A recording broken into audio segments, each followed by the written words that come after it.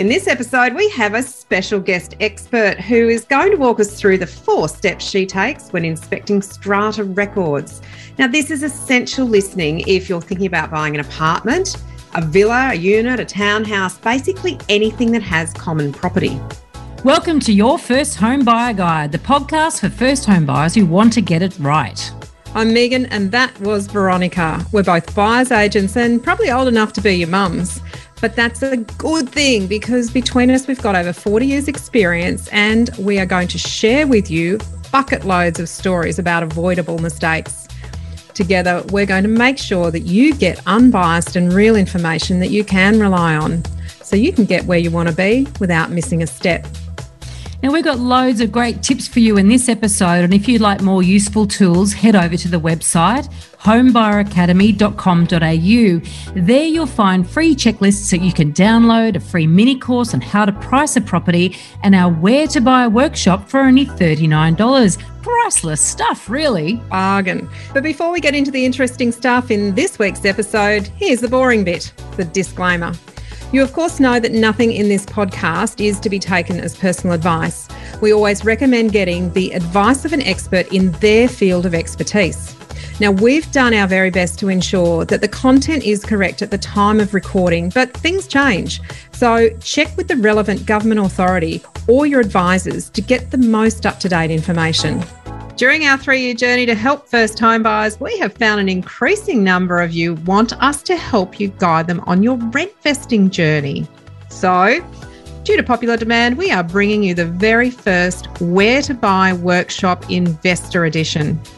We are indeed, and this is very exciting for us, I tell you. This is the culmination of over 40 years experience that we're going to teach you step by step, not where you should buy, but no, this is not the answer. This is not the golden bullet.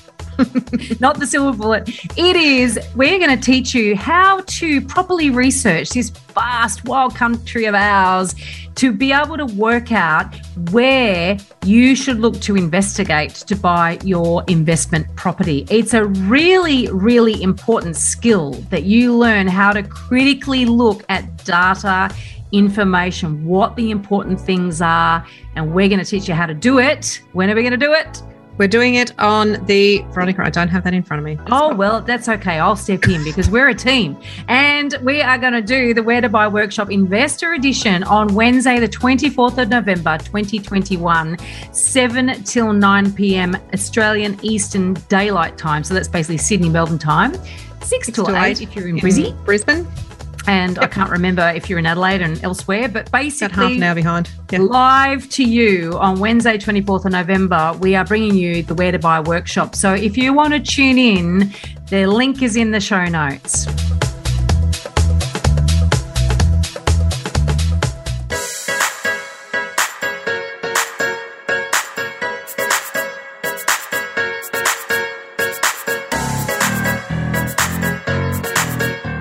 Today, we're joined by strata lawyer and fellow podcaster, host of Your Strata Property, Amanda Farmer.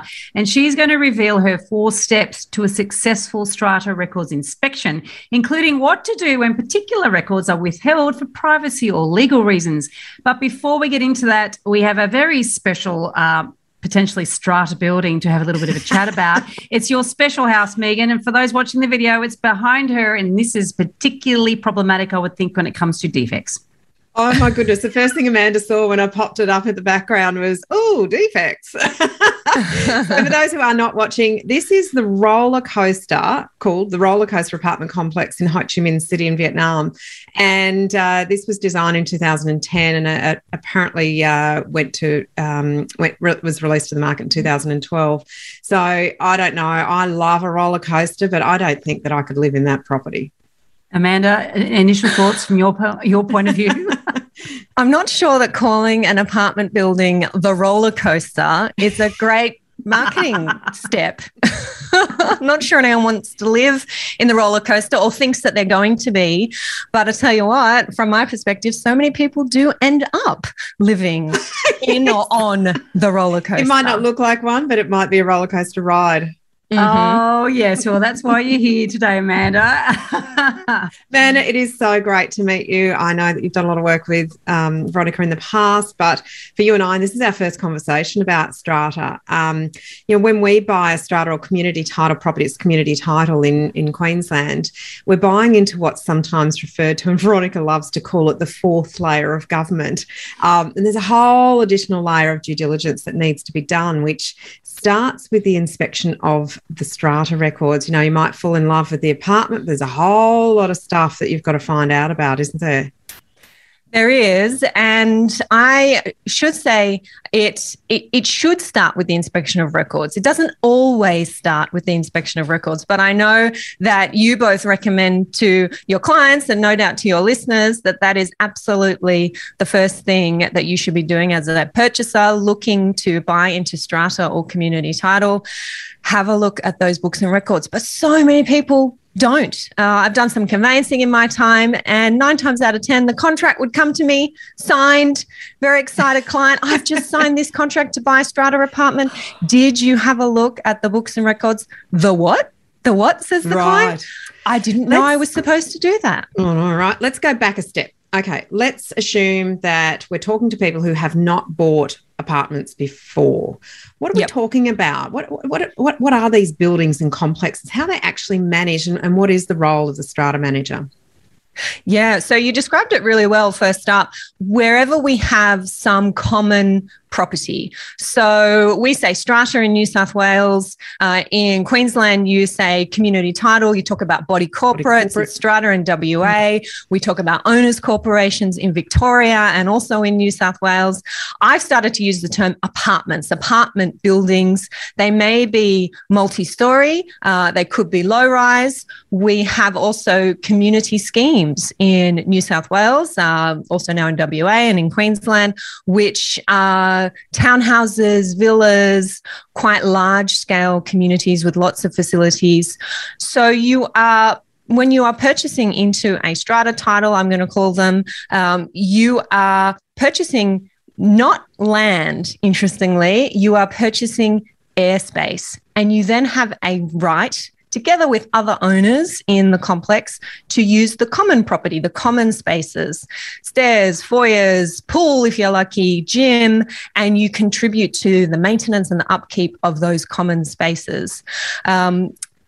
Strata buildings are becoming increasingly complex. We have lots and lots more people living in strata and spending a lot more money on purchasing strata and community title properties. So incredibly important that people are going in with their eyes open. It's not just big complexes though, is it, Amanda? I mean, a strata, a body corporate could actually just be for two. It could be for a duplex. That is very true. And that is often overlooked. People say, oh, no, it's not strata. It's a duplex. Often it is strata title. You can have 2-lot strata schemes. You can have company title where there are 2 lots, a little bit different to strata, but you still have mutual obligations. And it's very important to be aware of the titling structure when you're buying a townhouse or a villa. Strata can take people by surprise in that situation. Wow. Totally can. So much to learn. Literally this morning I was having a sort of a 3-way conversation with client, their lawyer and me about a company title duplex, which is really quite unusual, but in certain areas that's the way the council requires them to make a subdivision. So complicated and in my view unnecessary. Well, I don't know why they didn't do a strata, but anyway, that's a totally different topic here. But in terms of those obligations, I agree with you. It's 100% important to understand what they are, but also to understand how you actually get things done. So if you're one of two, you might think it's really simple, but like if you get to insure that building, you got to work out what are the mechanisms that allow you to actually agree on an insurance provider, what the policy is going to be, how much it's going to be, how you pay it. There's, that's really in a way simple. But then right up to those what do you call them? Those complexes where you've got community title tied in, where you've got these shared facilities that might be shared between different strata titles. So different buildings may have a smaller share in each of these bigger facilities, or there might be shops or other sort of commercial premises as part of the strata. So that then takes it to a whole new layer. And if you don't inspect the records, you've got no idea really of the bigger picture here. And so this is, so it goes from quite simple to ridiculously complex. And then you've got strata managers at every level across, well, not always, some of them are self-managed, but strata levels managers that may or may not necessarily understand these complexes any better than you do.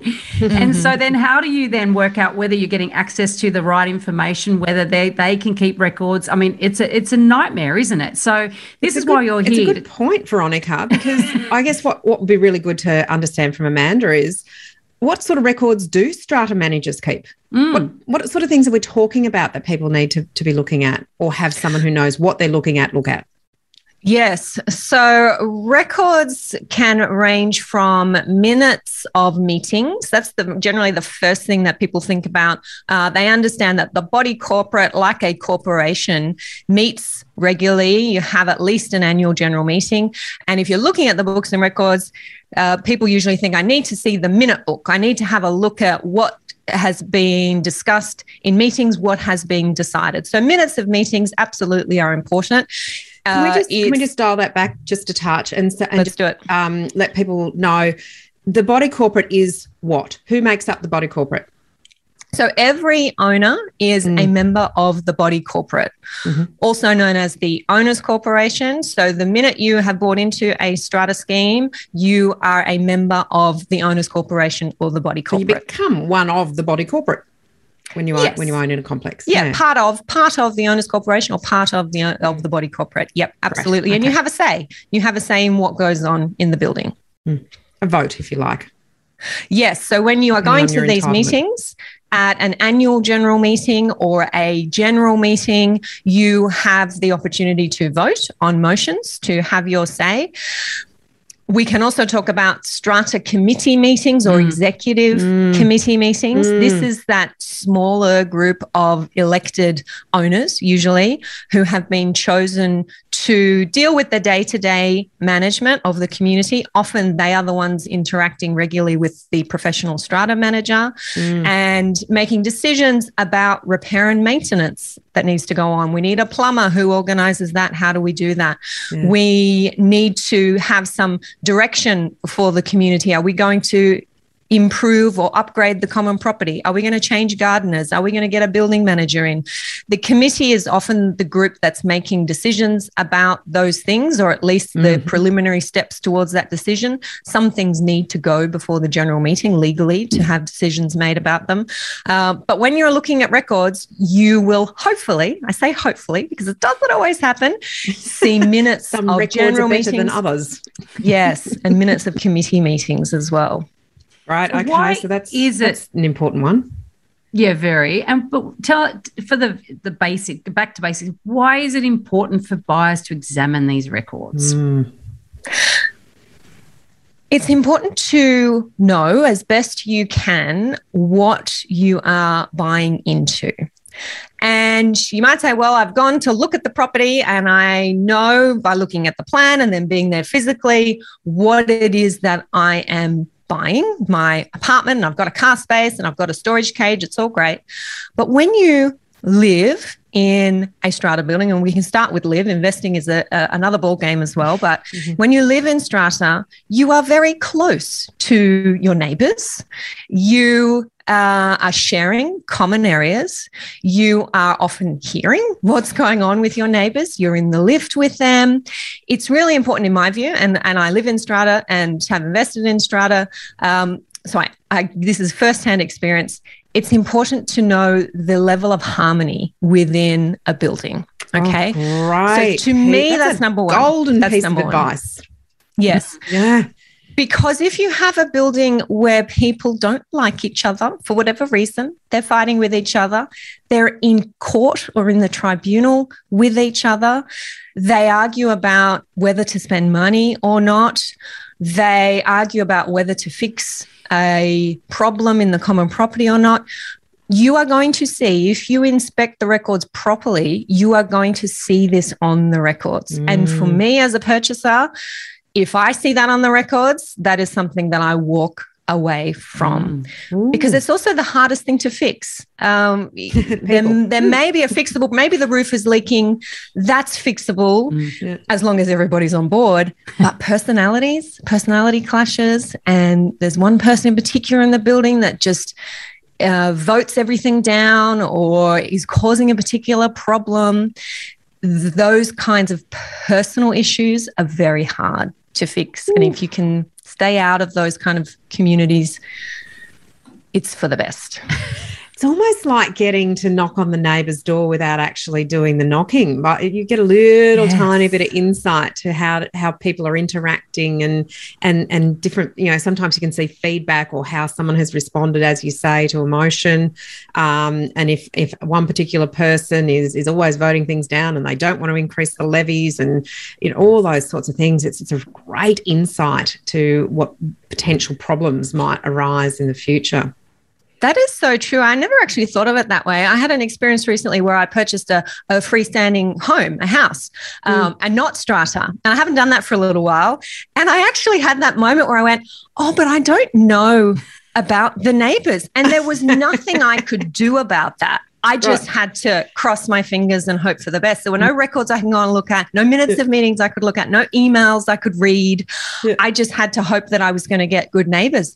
And I recognize that in myself now, that reluctance to jump in. And that is, I think, a benefit of apartment living, that you can get all of this information if you know where to look for it before you sign that contract. Yeah, one of the things that and we're going to get you to take us through your 4 steps in a moment, but I know one of the things from listening to you many times, speaking to you, that you say, find the email correspondence. And see, the way in which most people get access to these records when they're buying a property, assuming they do get access, as you mentioned before, a lot of people go ahead not realising they can do this or should do this, is that they read a strata report. Now, that strata report could have been compiled by the agent, may have commissioned it as part of the sort of the pre-sale setup, or it might be that your solicitor may have ordered it on your behalf. And so then that strata inspector goes and inspects the records. And I've read hundreds of them over the years, and they vary in degrees of usefulness, put it that way. I mean, some of them are like, I've had one that was 600 pages long because it literally was just cut and paste. It was just reproduced all these documents. They didn't read it or interpret them or put them into some context. They actually just, it's like a document vomit. And other times where they really do go in there and forensically read through the minutes and then go and find evidence, in the other documents to find out where they got quotes, whether they've done this, where they've done, what, to chase the trail bait. But in years gone by, I used to see more email correspondence in these reports than I do these days. And Amanda, it's one of those things that you talk about all the time. And I find that those pre-purchase reports, they just don't have it. And I think it's obviously time and money. And the only way you're really going to get access to it is to go and do it yourself, by the sounds of it. Yes. And here we are at my first step to successful strata records inspection. It's actually making the request to go and inspect the records. And I'm glad you've started at that point of the usual process these days is that you're either presented with a report from the agent, and I want everybody to just be aware that that is the vendor's report. The person who is selling you the property has had a records inspection report prepared, and they are giving you that information. They have a vested interest in the content of that report. Absolutely. And a vendor who wants to sell or wants to get the price that they're happy with is going to shape that report in a way that suits them. Let's just be upfront about that. So Absolutely. If you are being good point, given, and in some states you don't get given that report. Yes, you're right. If you're being given it or you're being told to pay you $50 for it, or it's over here on a website, download it, immediately I think antennas need to go up, and purchasers should be saying to themselves, okay, thank you, that's nice, but this is just scratching the surface of what I should be having access to. Now, if you are the owner of a strata apartment, you have a right to request a records inspection. What you can also do is authorize anybody else to go and inspect the records. So what I do if I'm acting for a purchaser who wants me to go and inspect records, or I want to go and inspect records, I get a letter from the owner of the apartment that says you are authorized to go and inspect the records. Now, if this vendor wants to sell and wants to get the best price possible, they shouldn't be hesitating to give you that authorization to go and inspect the records. You should get it from the agent or you should get it from the vendor. If they do hesitate, alarm bells again, guys. Yeah. So our law, at least in New South Wales, says that authorised representatives of owners can go and inspect records. Now, I'm saying go and inspect. That's because if the building is managed by a strata manager, that's the person who holds the books and records. That's part of their job, to be the custodian of the records. The front page of the contract will usually tell you who the strata manager is, if there is one, what their contact details are, and obviously you have the contact details for the vendor to get that authorization. You contact the strata manager and you make an appointment to inspect the records. These days, I'm finding, thank goodness, that most strata managers can facilitate records inspections online. So they actually have a portal where you can log into their system and you can access the file that they hold for the building, which is great. Makes it easy for you. You can do it from your desk. Some perhaps a little bit more old-fashioned strata management companies still have those hard copy records, or they can't facilitate that online access. So you actually sit there and go through each page and work out what's relevant. Yeah. Yes. So if you're having to do that, set aside a couple of hours to do that. So that's really my first step: how to make the request to inspect the records, and making sure you understand you have a right to make that request and a right to go and inspect the records before you sign the contract. And do it early. It might be do it early, but it might be a little bit different depending on your state. So in Queensland, often a contract is formed with a condition that is subject to body corporate record search. So in that case, you actually take the contract to the body corporate managers, which gives you the right to inspect the records. So it depends what type of process you're going through. Although if you're going to auction in Brisbane, Megan, you're not going to do it that way around, are you? No, you do it before. Yep. Yes, same in New South Wales. And this, to me, demonstrates the importance of getting your advice on your purchase from somebody who understands strata and community title.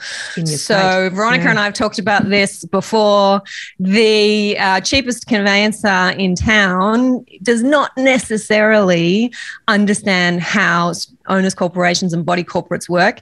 And there may be people listening to this podcast saying, oh my gosh, my conveyancer hasn't even mentioned books and records to me. I had no idea. I always say there's a difference between property lawyers and strata lawyers. There's definitely a difference between conveyancers and property lawyers. Everybody makes their own choice as to where they get their advice, but I do think it's really important, if you're buying strata, that you have specialist advice from somebody who understands strata, again, as early as possible, so they can help you with this process. Another piece of gold there. Absolutely. For everybody. Yeah. Now, not all, I just want to clarify something, because not all conveyances are cut price conveyances. Some conveyances are amazing. In fact, one that we use quite regularly with our clients is someone that you referred to us, Amanda. So, but not all lawyers know anything about strata either. So it's not an assumption that just because they're a conveyancer, they don't know, and just because someone's a lawyer, they do know. The lawyer has to be in New South Wales, an accredited property specialist for starters. That's what we would encourage you to look at. And within that, someone who actually does a lot of stratas. They can buy a lot of houses. They can help you buy a lot of houses, but do they understand all the things that Amanda is talking about? And there's also nothing wrong with having your conveyancer who's going to do the transactional work, who's actually going to settle the purchase for you, and bringing in a specialist like a strata lawyer to do that front end records inspection and give you that advice prior to signing the contract. That's something I do quite regularly. And I have some very savvy property investor clients who know lots and lots about property, but we've become acquainted because they've purchased or looked at purchasing strata, and they've gone, ding, ding, ding, I need to make sure I've got a specialist right up front who understands how this crazy, and it is crazy, world of strata works. This fourth layer of government.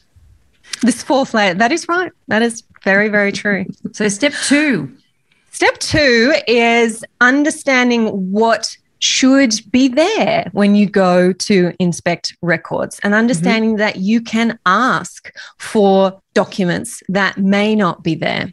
So an owner's corporation has an obligation to provide to you for inspection every document that is under its custody or control. Everything. And this is where we're going to get to emails, which Veronica was talking about earlier. So I've already mentioned minutes. That's kind of the obvious. You sit down at the strata manager's office, you get plonked with the minute books. You say, okay, that's great. I want to see every document that you hold, strata manager, in relation to this building. That means financial records. Okay, we want to see how much money is in the bank. We want to see the budget for the coming year. We want to see quotes and invoices. What has this building been spending money on the last 12 months? What is it proposed to spend money on moving forward? We want to see the 10-year forecast. And most states of Australia have a law that a strata or a community title building must have a 10-year plan, so we can see what the levies are going to look like over the next 10 years and what major capital work is going to be carried out. And this is my number one item that I ask for, because very often it's not there until I ask for it. I want to see all the email correspondence. So these are emails owners are sending to the strata manager, committee members are sending to the strata manager is sending out. And if you read the last 12 months of emails as best you can, and in some big buildings, that is thousands and thousands of emails, you start to get a picture of how the building is running. And you get this understanding of the harmony or disharmony within the building and what the key issues are. And I can almost guarantee that you will not be given the emails unless you ask for them. Oh, good tip. Great tip. I pretty much guarantee it from all the reports I've seen. As I said, I haven't seen an email and a report for a long time. That's interesting, isn't it? Amanda, I want to pick up on a point that you made there and just dig in a little bit deeper. You talked about looking for the forecast for expenditure for the capital works, both in the next 12 months and also the next 10 years. I think one of the things that people ask for is, what is the balance of the sinking fund or the capital works fund, depending on what state you're in? But they don't necessarily know why they're asking that question. So can you talk us through those two things actually go hand in hand, but people may not know why those two things together are so important. So we've got a balance of a capital works fund. We've got a forecast of what expenditure is coming up. What do we need to do? What do we need to be looking at with those two items of information? Why is it important? Yes. Many people will look at the financial records of the building and see that, for example, there's $200,000 in the Capital Works Fund. That's fantastic. People say, that sounds good. Lots of money. There's not going to be any surprises here. There won't be any special levies, we call them, to have to contribute funds, because this is a really healthy, financially healthy building. If you then look at the Capital Works Fund plan, it will actually tell you what the balance of the fund should be in any particular year. So there might be 200,000 in the sinking fund this year. Let's say it's 2021. The Capital Works Fund plan says this building should have 500,000 in the fund, because at this point in time, it is estimated that the lift will need to be replaced. It's 30 years old. It needs to be replaced. Also, bad timing. At the same time, we have to replace the roof membrane, and that's another $50,000 to replace the roof membrane.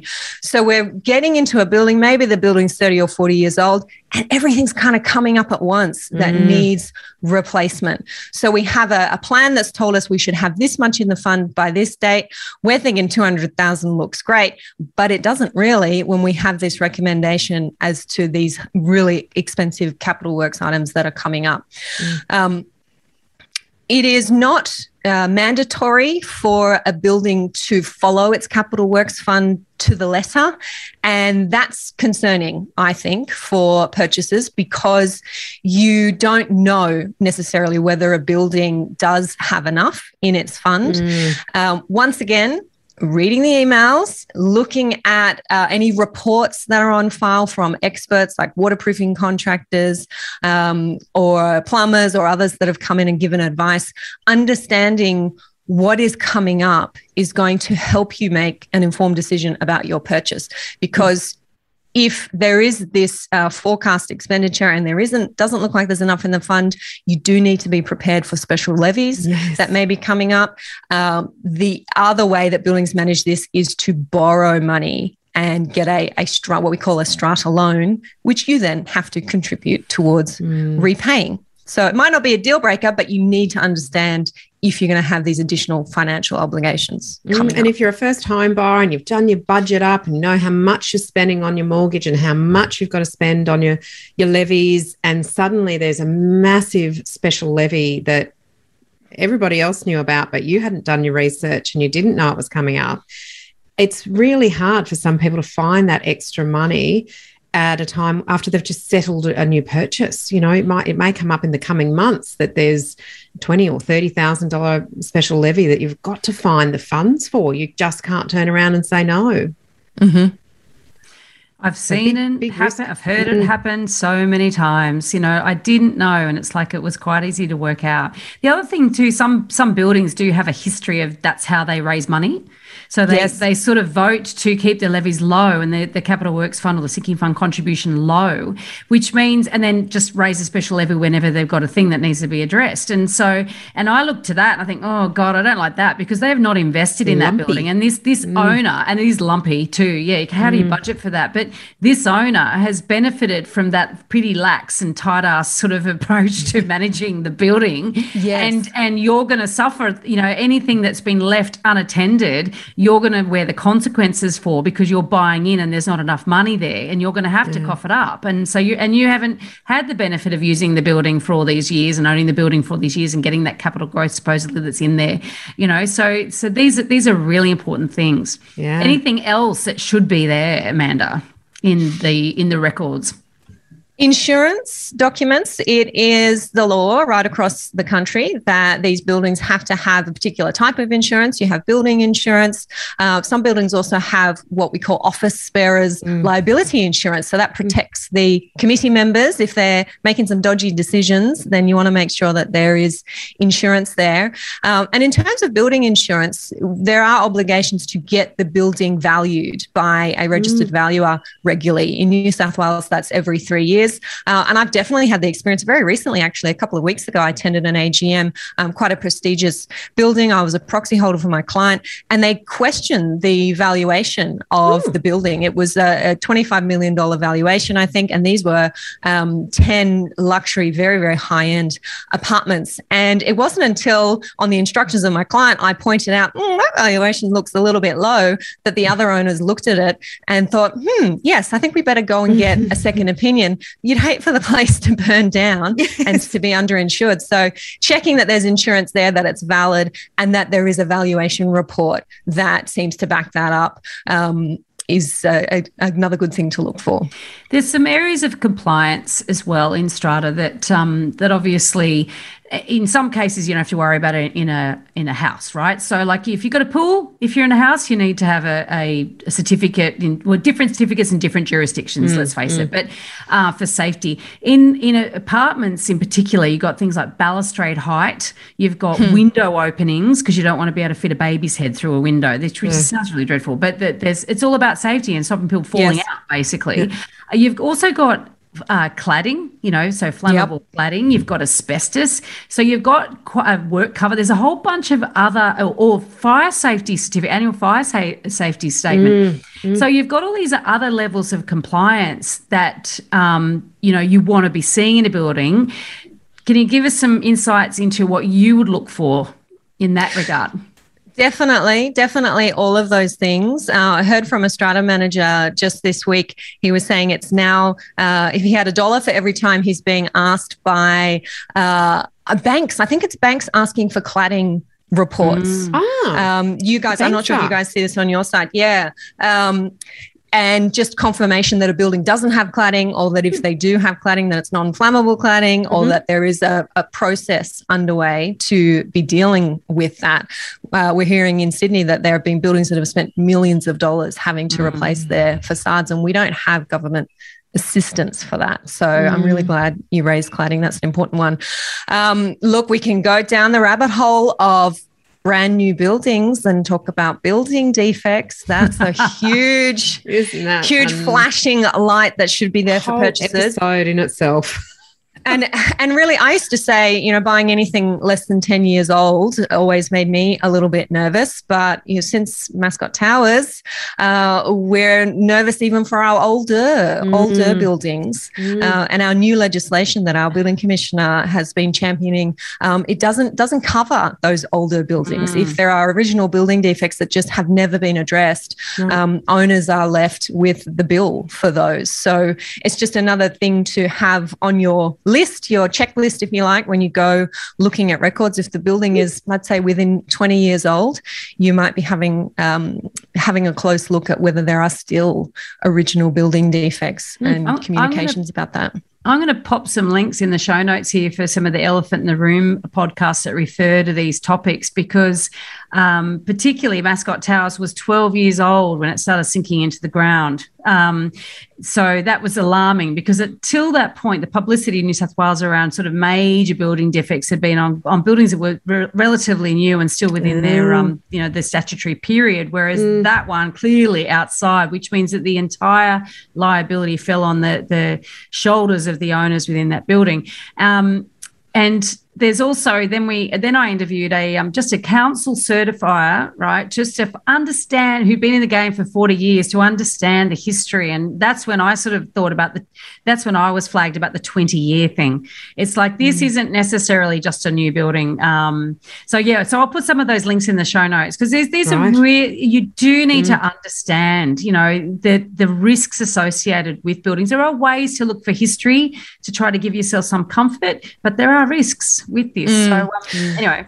And with our older buildings, it's really that cycle of repair and maintenance, you know, seeing that is happening. And we spoke about it earlier. You can tell from the documents, from the communications, if you've got an engaged committee that's thinking about these things, that has a regular maintenance program, that's got cleaners on site. You know, you want to make sure that you're the way it's presented on your open for inspection is actually the way it's going to be when you're living there. And another tragic building, Miami, and the collapse that we saw there, that was a 40-year-old building, and it's come out since that collapse that this was a failure to repair and maintain, and that there were reports, there were signs, there were emails from the chairperson of that homeowners association, as they call it over there, saying this is too risky. I'm resigning from this committee because no one is paying attention to this problem. And it was a pool that was leaking, water penetration to the car park, just horrific. And when you look back over that 2 years before that tragic event, that this community knew about that. And apartments would have been buying and selling in that time. New owners, very hot property market over there, and people just don't inspect the records, don't understand what they're getting into. There's an email I would have wanted to read. I wanted to read that guy's resignation letter, and then it might have been a massive big red flag not to buy in that building. Wow. All right, Amanda, so we've talked through your first two steps. Let's go through the next two steps. So the third step is to understand some of the common misconceptions when it comes to records inspections. And this is something that I have over my 17 years of practice, I can call common, because they come up regularly when I go to inspect records. And that is strata managers, often it is, they are the custodian of the records, telling you that they can't provide certain documents, usually the emails, because they are private and confidential. So this comes up regularly, and some people who are inspecting just accept that and say, oh, okay, well, I understand. I don't want to breach anybody's privacy. What I want to make clear today is that there is no privacy in strata records. If you are an owner, there you go. You heard it here first.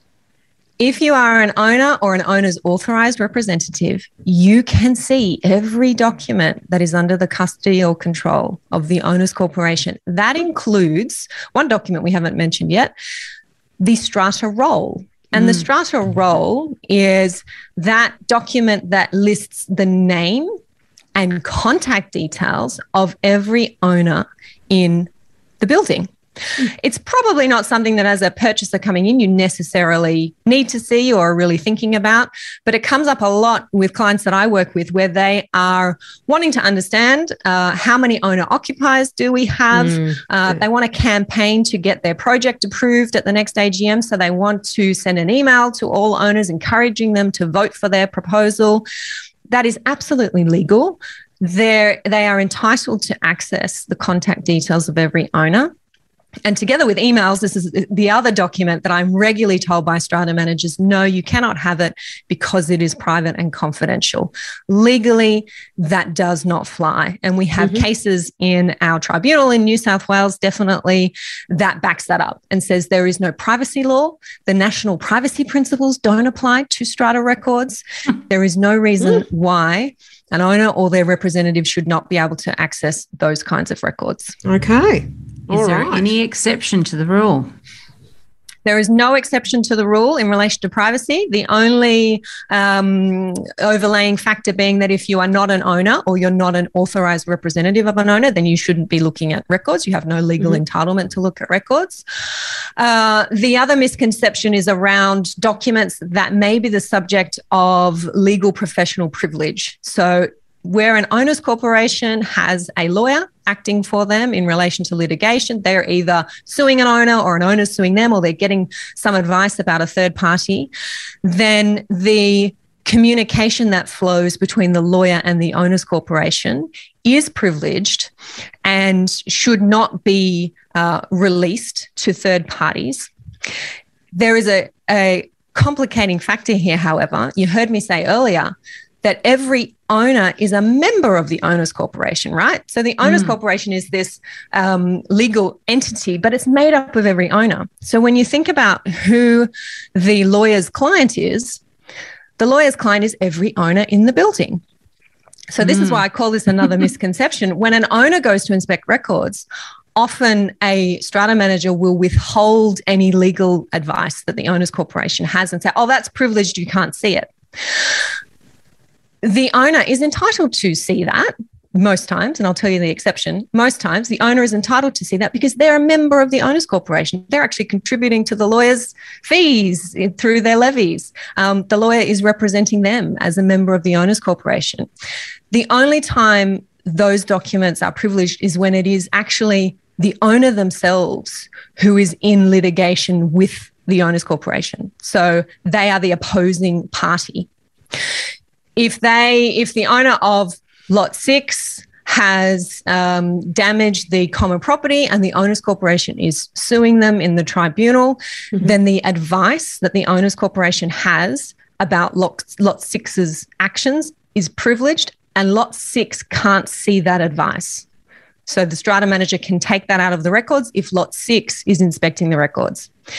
If Lot 3 is going to inspect the records, Lot 3 can read that advice. It's not their dispute with the owner's corporation. They're actually a member of the owner's corporation. They're entitled to see that advice. So it's not privileged if Lot 3 is inspecting the records. It's only privileged if Lot 6 is inspecting the records. But what you find, again, 9 times out of 10, the strata manager just takes the easy route and just removes all legal correspondence from the file and says it's privileged, you can't see it. And this is a problem for purchasers because it's possible that you're going to inspect records and you've listened to this podcast and you've heard Amanda say, make sure you understand what's going on in the building. There might be litigation going on and there's expenses associated with that. You've got to be aware. And you might look at the records and there's nothing there about lawyers or legal proceedings. That could be because the strata manager has removed all that, thinking it's privileged when really it's not. You're the purchaser. You're not even an owner. Of course it's not privileged. You're entitled to see that. So that's a good one to be asking about. Is there any litigation? Is there any legal advice that I should be seeing that should be part of these records? goes back to one of our principles, and that is, you need to engage with people who know what they're doing, because in most cases you don't know what you don't know. And, I've learned things just listening to you today. We don't buy a lot of apartments in Brisbane. Most of what we buy is freehold homes. But I'm sort of walking away going, geez, I wouldn't want to be the one who's doing the inspection of these records without the knowledge that someone like you has from the amount of times that you've looked at records and know what to look at and how to dig in and what the indicating factors are. And there's just such a lot of information to wade through there. But then to even follow up on, you might find something, but then what do you do with that information? You need to take it another step further and find out more about it sometimes. Yep, definitely. Right. Okay, so that's 4. Step 3. Where are we now? Yes. Well, step 4. Step 4 is a little bit different depending on whether you are an owner already in a building or whether you are a purchaser, still not having signed that contract yet. If you go to inspect the records and what you expect to see is not there, or you have asked for particular records and you continue to be told incorrectly that they don't need to be provided, or that they're private, or that they're privileged, if you are an owner, you can seek redress for that. You can go to the tribunal and you can seek an order forcing the owners corporation to deliver up particular records. Mm-hmm. And I always say, before you do that, make sure you're very clear about what it is that you want to see and what you believe is missing. That means sending a letter, listing the documents that you want, and giving the owners corporation, through their strata manager, the opportunity to deliver up those documents. But if all that fails, you can go to the tribunal and seek an order forcing the owners corporation to act. I suppose step 4, from the perspective of a purchaser who hasn't yet signed a contract, going to look at these records and either seeing things in there that make you a little bit uncomfortable. Those alarm bells are going. There's an expenditure coming up and there doesn't seem to be money in the kitty. I think then taking that information and conferring with your advisor about how best to use that information. It might not mean walking away from the purchase.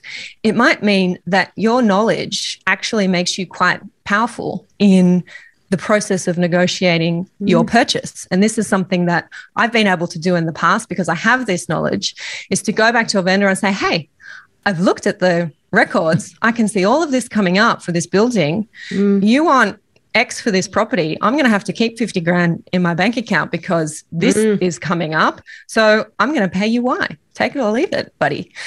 If you have that knowledge, then you're able to negotiate a lot more confidently and competently, perhaps, than if you didn't have it. And that is the power in a records inspection. That's really step 4. How do you use that information to your advantage? So you can walk away if you discovered information that basically, now that you know it, you don't actually want to buy into that big problem. Or you can look at it in a commercial sense to say, well, it's quite contained in terms of it's quantifiable. You can actually look at the problem and say, you know what, I've realised that there's going to be a liability that I'm buying into, but, I'm able to offset that in the negotiations. And sometimes, certainly in a hot market, we come across things like that all the time, and it might be walk away purely because it's a hot market and other buyers haven't done all of this research, and so they don't know. And you've got to have confidence to walk away from things. Just because somebody who doesn't know is prepared to pay a crazy price doesn't mean you should, now that you do know, pay a crazy price. So this is a great process to protect you. And look, Amanda, this has been such an interesting interview, and thank you so much for stepping that process through for us and also our listeners. We've got a final question for you. Amanda, absolute joy. I've learnt things today. I'm always learning things off Veronica in this strata space because it's not something I do a lot of purchasing in. But what's one thing that you can leave our listeners with? A final word.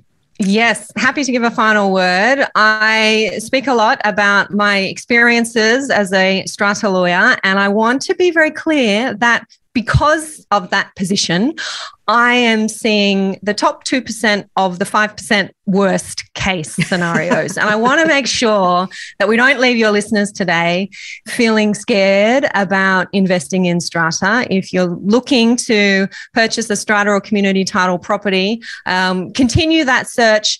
Just do it armed with the knowledge that you've learned here today and understanding that there are things that you don't know.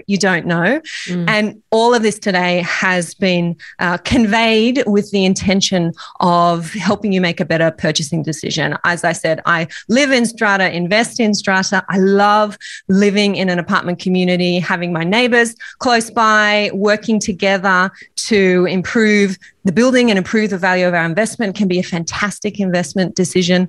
Living in an urban environment, having the ease that comes with apartment living, all of that good stuff. Let's not forget that. And this little bit of knowledge and knowing where to go to get more information about apartment living, I think just gets you on the right track. So let's end hopefully on that positive note. Oh, that's great. Advice. And I think fundamentally so that you can avoid being the 2% of the 5%. The 5%, yeah. we want you to be the majority that actually do get to enjoy strata living as opposed to the trap. You're falling in those traps that are easily avoidable if you follow the right process. Thank you so much, Amanda. My pleasure. Thank you, Veronica and Megan. During our 3-year journey to help first home buyers, we have found an increasing number of you want us to help you guide them on your rent vesting journey. So, due to popular demand, we are bringing you the very first Where to Buy workshop Investor Edition. We are indeed. And this is very exciting for us. I tell you, this is the culmination of over 40 years experience that we're going to teach you step by step, not where you should buy, but... No, this is not the answer. This is not the golden bullet. Not the silver bullet. It is, we're going to teach you how to properly research this vast, wild country of ours to be able to work out where you should look to investigate to buy your investment property. It's a really, really important skill that you learn how to critically look at data, information, what the important things are, and we're going to teach you how to do it. When are we going to do it? We're doing it on the, Veronica, I don't have that in front of me. Well, that's okay. I'll step in because we're a team. And we are going to do the Where to Buy Workshop Investor Edition on Wednesday, the 24th of November, 2021, 7 till 9 p.m. Australian Eastern Daylight Time. So that's basically Sydney, Melbourne time. 6 till 8 if you're in Brisbane. And I can't remember if you're in Adelaide and elsewhere, but basically about half an hour behind. Live to you on Wednesday, 24th of November, we are bringing you the Where to Buy workshop. So if you want to tune in, the link is in the show notes. In this episode, we've covered a very small part of our 10-step online course for first-time buyers. If you would like to learn more about the process and how to buy without making a mistake, then head over to our website, www.homebuyeracademy.com.au. Don't forget to subscribe to the podcast so you won't miss an episode. And if you like what you've heard today, please give us an iTunes review. 5 stars would be wonderful. It will help others find us as well. Thank you for joining us. We hope you found this really useful. And if you have, please share the love with others who you know are in the same boat. We'll be back next week with some more priceless stuff.